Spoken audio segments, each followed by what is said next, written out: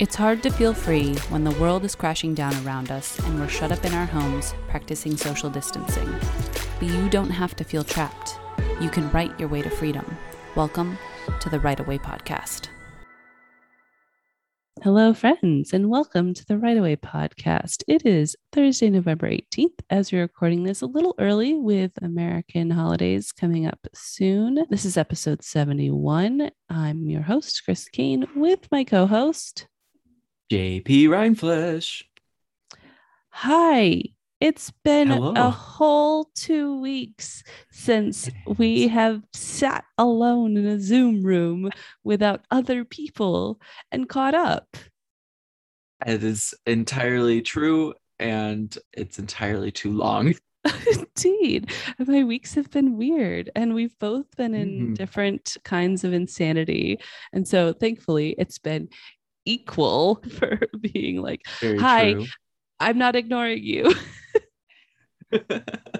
Yes, and I think whatever that happens. It's adulting. Yeah. It's gross adulting. So what has been up for 2 weeks? I came back from insanity and ended up with a pseudo insanity with the day job, but also I've been working on a presentation that I gave to the TASM group's essential gathering on my thoughts on theme, and that took a lot more brain space than I thought it was going to.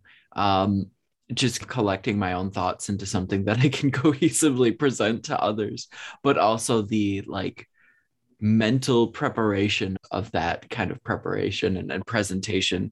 So afterwards, I was just like, I collapsed. I was just like, what's wrong with me? Why am I so tired? And Chris is like, I don't know, maybe because you've been preparing for this. And I'm like, oh, I hate you. You're right. I was extremely snarky. As you should be. I just wanted to let people know who are like, what the hell is TASM? That is the Author Success Mastermind, the author community group that JP and I are part of. Yes. And yeah, so that's been, I guess, the big thing I've been working on. And then I've been getting back into some edits and all that fun stuff that I'm just trying to do all at once. Yeah, I find the best way to figure out if you actually know something / firm your thoughts about it is try to explain it to someone else or teach it to them. Because in saying it out loud, you're going to be like, oh, actually, no, I don't think that's right at all. Yeah, there was a really nice refining process and having to make the presentation and then talk through it. Yeah, so I enjoyed the process, and I think that it's something that people responded positively to. So it's something that I hopefully will have something to share with the broader community.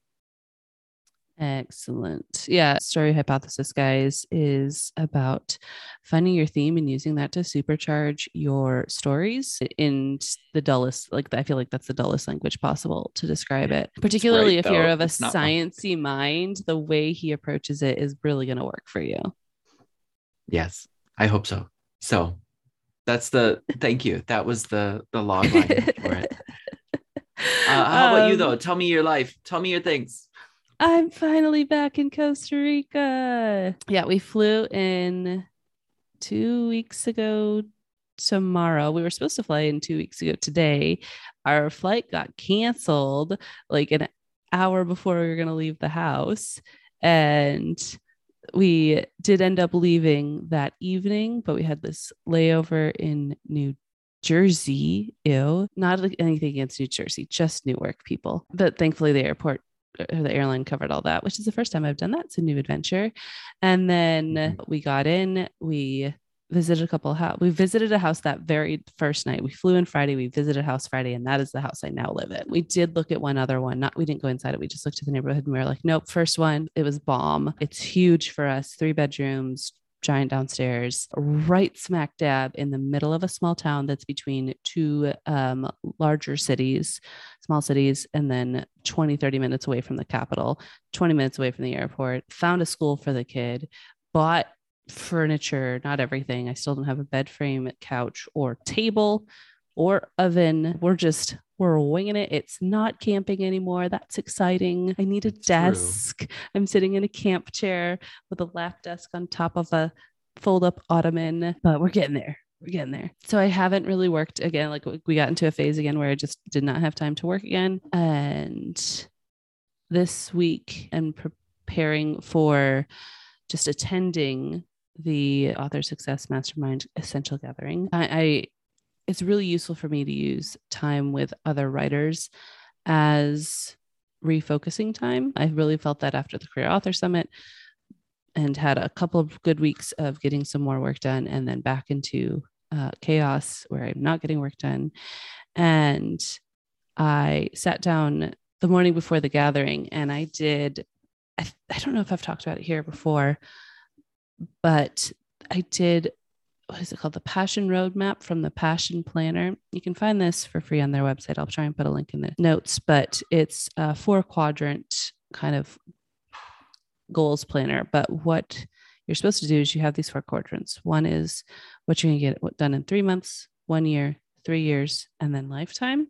And you set a timer. I never set a timer. And you just write down all the things that you would love to accomplish or would love to happen. If you just wave a magic wand and it would happen in these timeframes, what would they be? And they're like, don't worry about being realistic, yada, yada, yada.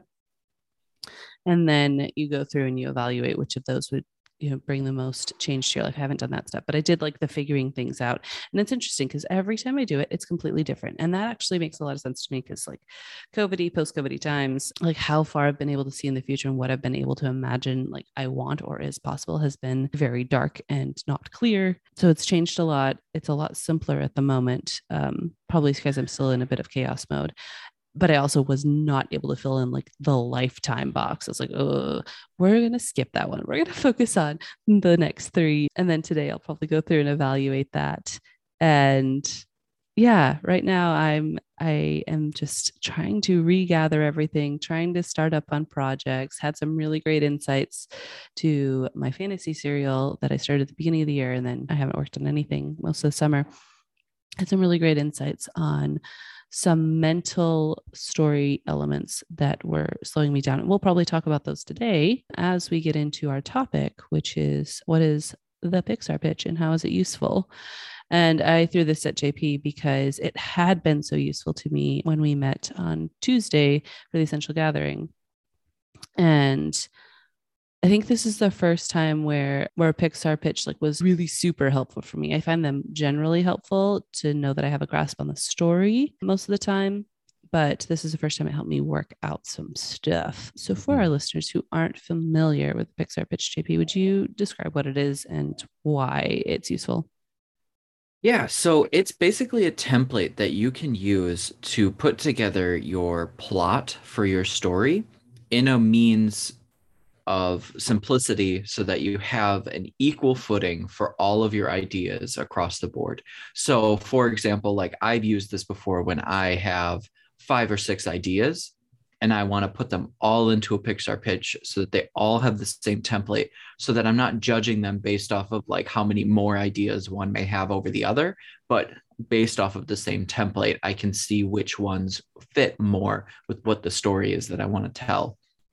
It's also really good with having that shared communication and being able to share a Pixar pitch with someone else and not having to give like an hour-long quote unquote elevator pitch, but to really put something in a tight templated format so that you're able to tell or convey your plot to someone else. And for you story nerds who are wondering where this Pixar pitch came from, it didn't actually originate with Pixar.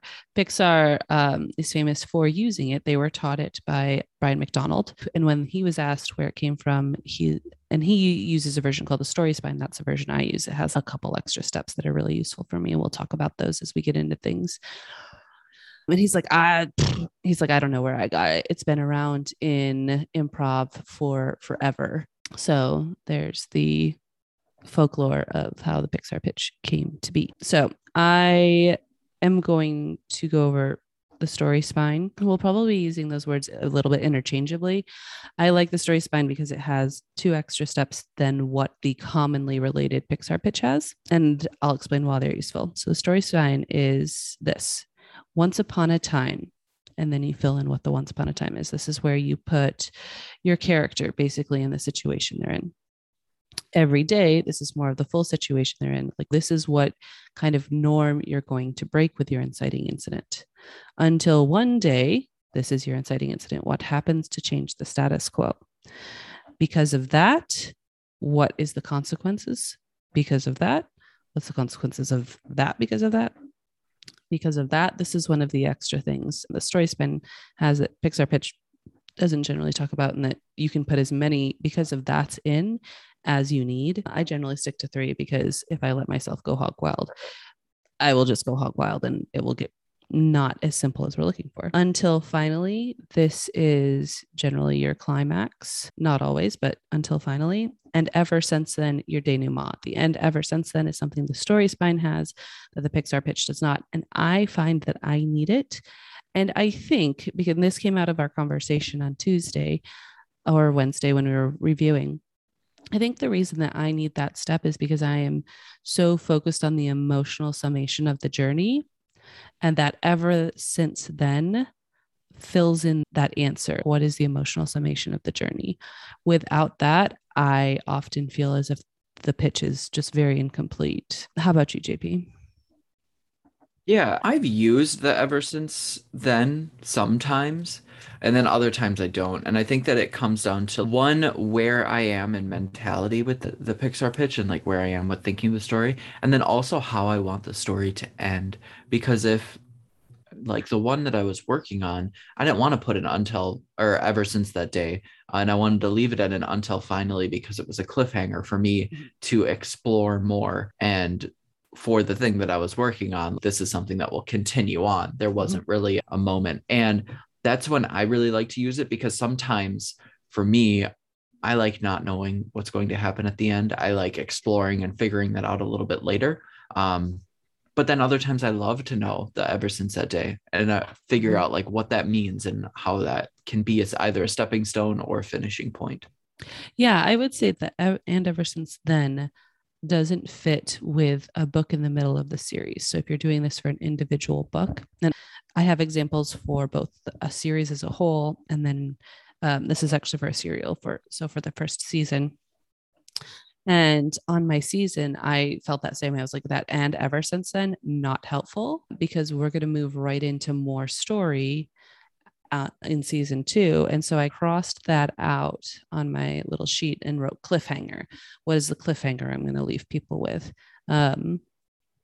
Which is, and then that's, why we're saying that this is flexible and the core is really solid. This is a really good way to see if your story has legs. And especially if you're trying to decide which story you're trying to write and you come up with 5, 10, 20 ideas, you can see which ones immediately draw someone else's attention versus other ones. Mm-hmm. Definitely. And I've done that before too, especially with writing with a co-writer, being like, okay, what are we going to write next? All right, well, let's make some Pixar pitches. You make 2, I make 2. We read through them and we pick and choose which ones work. And key thing, mash them up because they're all in the same template. So why can't you mash them up? It makes it way easier to have same core elements to mash up, which is super helpful. All right. Should we go into our examples? Sure. Let's do the thing. You or me, sir? I'll go first. Okay. I have it pulled up. So this idea is something that I've been stewing on, but it is something that came out of the Essential Gathering, and it would be a co-written project. So once upon a time, there was an excommunicated witch. Every day, they lived in the middle reaches of the Coven's galactic rule, where they planned to spend the rest of their days. One day, they discover a young witch with immense power who has been involuntarily captured to be shipped off-world to join the Witch Coven. Because of that, they save the young witch and team up with a smuggling crew to flee the system to the outer reaches of the galaxy. Because of that, they search the outer reaches through missions in search of the prophecies of the Great Witch who will rise to defeat the Coven, until finally the excommunicated witch helps the young witch control their powers and discover how to bring an end to the Coven's grasp on the galactic colonies. Excellent. That's solid. Now, when we do this in kind of critique groups or brainstorming groups, this is the point where we ask any points of confusion. If there are points where the writer was like, I don't know what happens, I don't know what to fill in for this, we'd ask questions to help them get there. And for me, when I do Pixar pitches or when I hear Pixar pitches, because I am so emotion focused, I start asking questions. What is the emotional beginning and end, which is one thing that Years doesn't have. And now it doesn't have to have that. J. Thorne, we've talked about this, he doesn't necessarily need that. It's something that I need to comprehend my story, though. And so I'm curious for you and yours, what is her beginning emotion and what is her end emotion? Yeah, so that's part of the excommunicated part, feeling shut off from this greater community and then having to rise up and actually fight against it. So it goes from this state of shielding oneself, looking out for one's soul, soul self, and then discovering this family.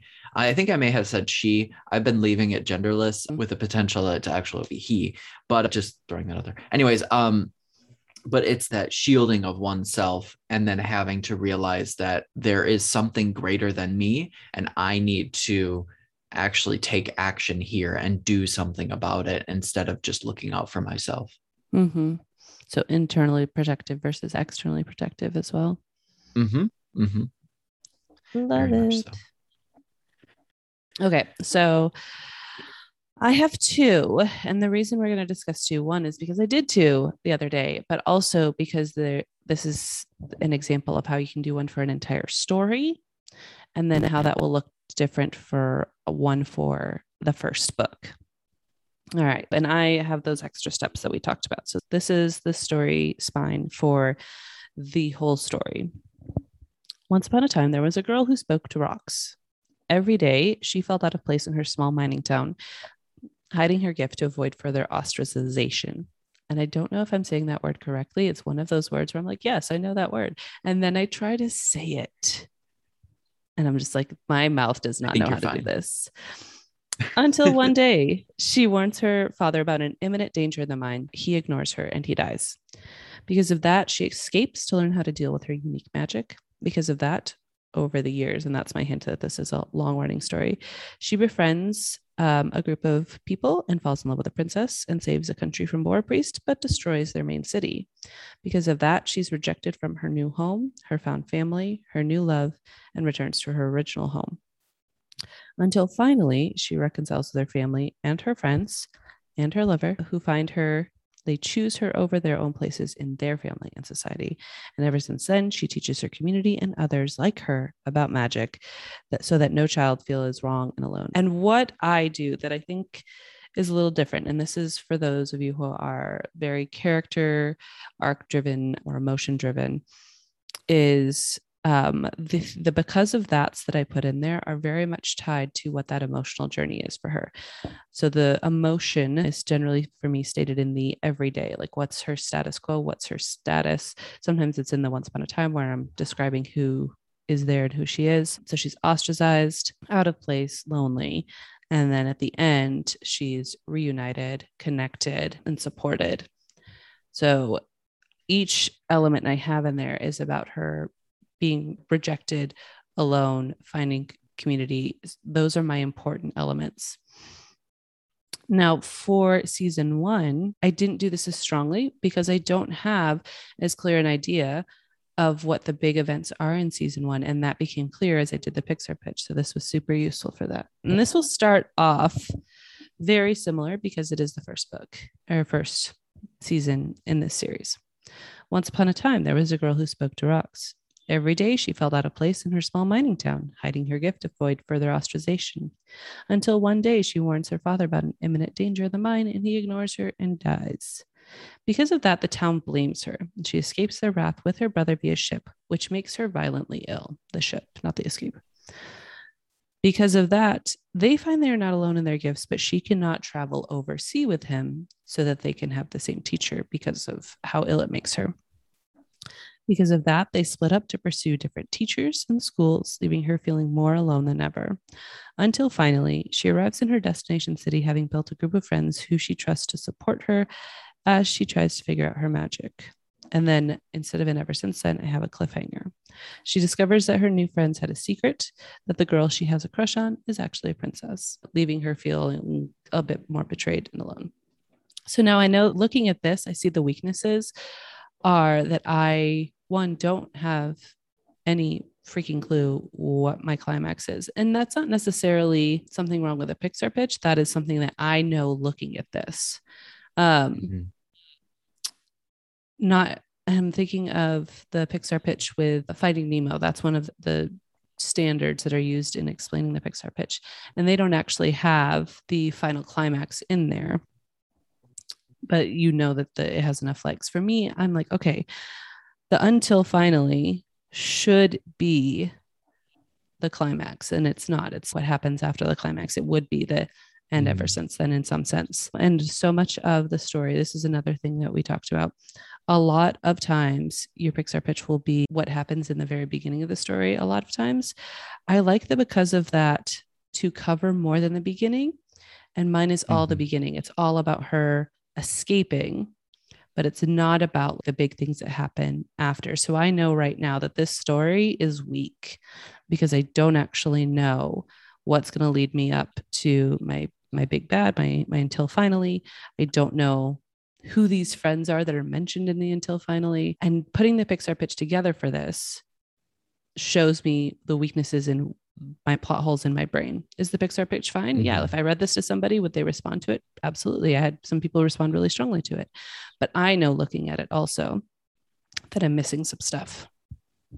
Yeah.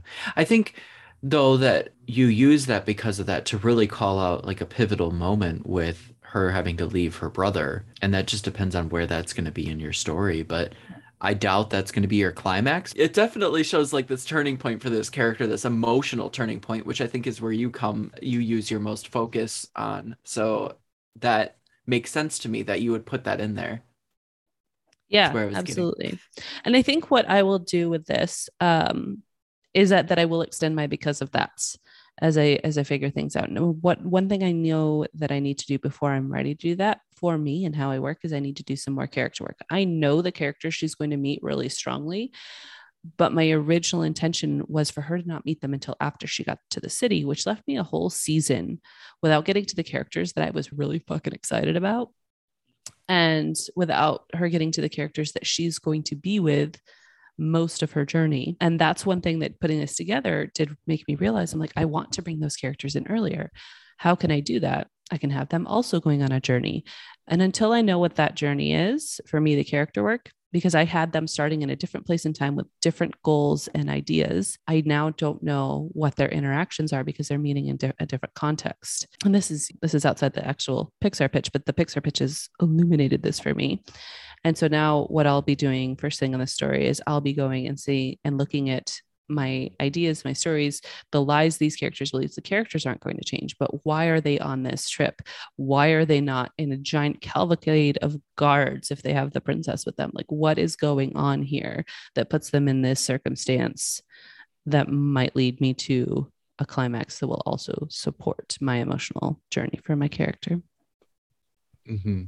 I really like that you think through the word choice when it comes to the emotional journey, and you're using those words to convey that message in the Pixar pitch. I think that's something I definitely would like to use in here, and I can already start to see different ways.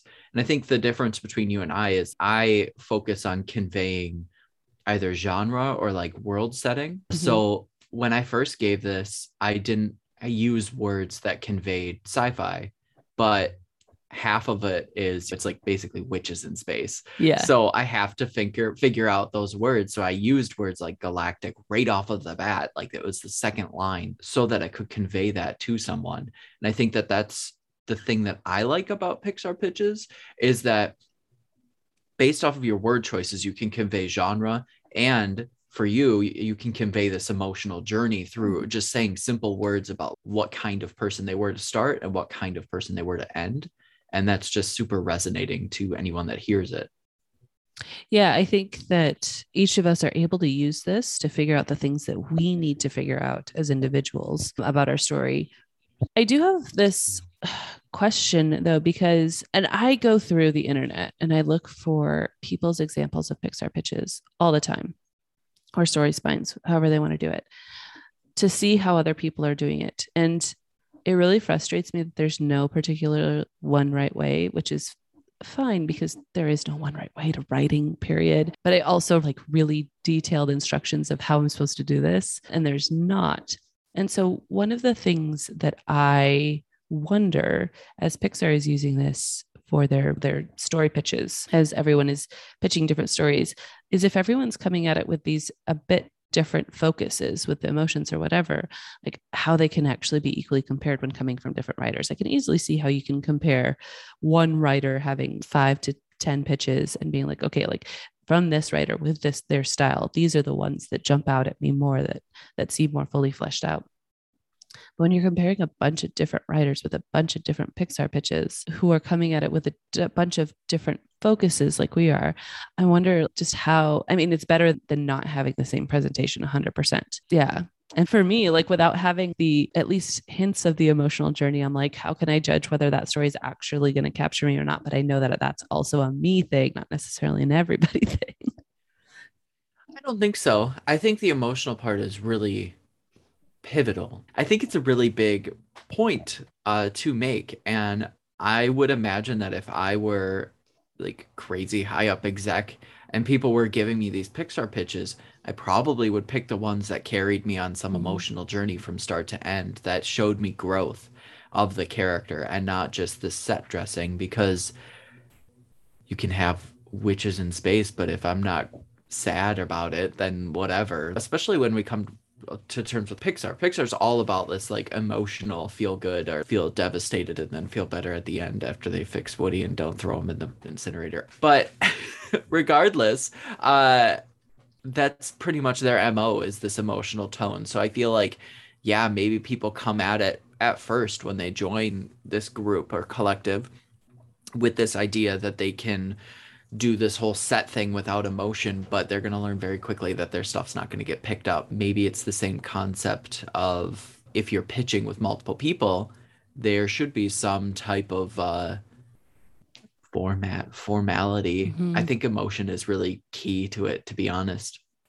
Yeah, out of curiosity, I pulled up the plot of Finding Nemo, the Pixar pitch, which I've looked at 100 million times, but still do not have memorized. And I'm going to read it real quick because I was like, does it actually convey all that much emotion? And when I look at it right now, it does. Okay, so once upon a time, there was a widowed fish named Marlin who was extremely protective of his only son, Nemo. So we have widowed, extremely protective.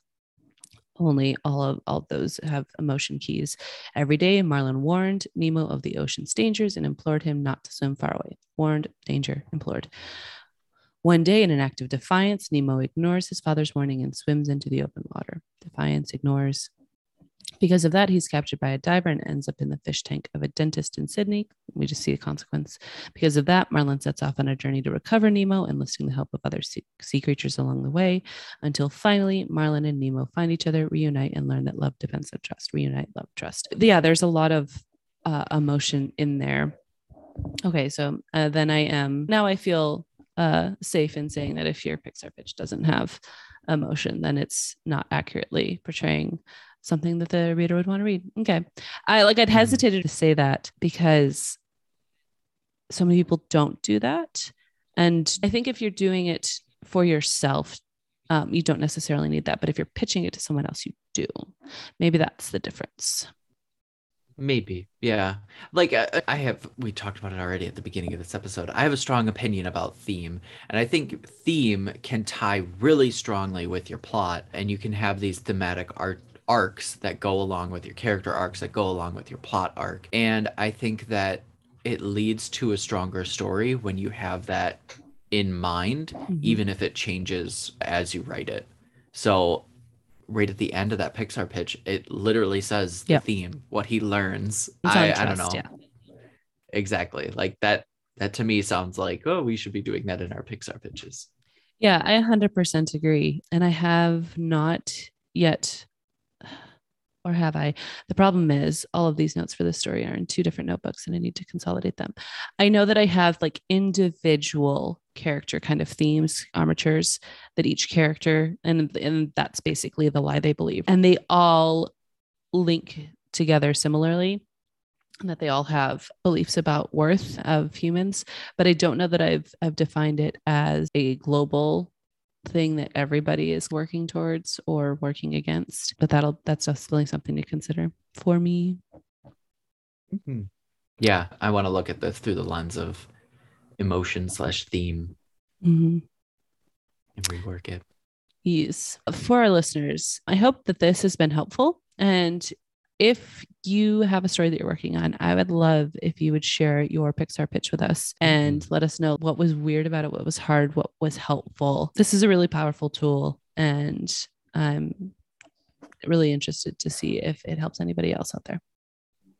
Agreed, 100%. All right, friends. In a couple of weeks, we will be recording our book club for The Emotional Craft of Fiction by Donald J. Moss. If you would like to join us for that live recording, you can come on over to Patreon and sign up for that level.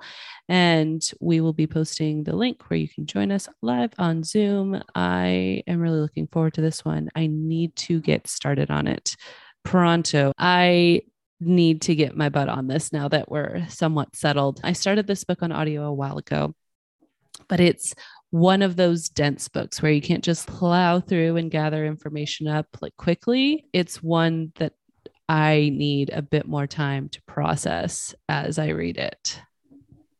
Great. I know. I also have not started. JP and I are notorious for he's better than I am. I will often start the book like the day before or the morning of the recording, but there is a reason for this. It's not simply procrastination. It's literally that I will forget everything if I don't do it very soon before. Like 3 days before would be lovely, but often it's the day of, and I can't do that with this book. No. Luckily, I'm not that. I would just fail if I did that. But yeah, I need to get on it. He sometimes waits until the week before. That is correct. But also, that's one of the joys of doing this, is that it forces us to regularly read books that will help our craft and business. 100%. Also, I just want to note, because I don't know how often we will note it on this, that we are both open for author services. Check us out. We'll put our websites down below. We both have some smaller options. If you are, for JP, he's a figure outable guy. If you want to just have someone to bounce questions off of, if you're familiar with Clifton Strengths, one of his, I think your top strength is ideation, right? Like this man, it's a high up there. It's top 3 if it's not first. This man never runs out of ideas. He's great at that. Also, if you're like, I am struggling with figuring out theme, understanding theme, also great at that.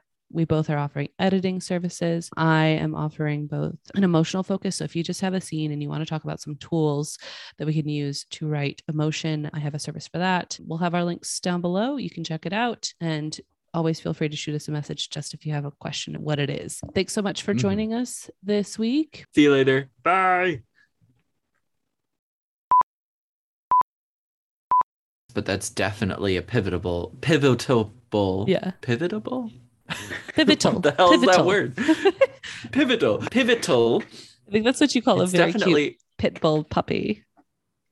Look at this pivotal. It's definitely a pivotal. Forgot the word. It's a turning point. Yeah, I'm just gonna do that.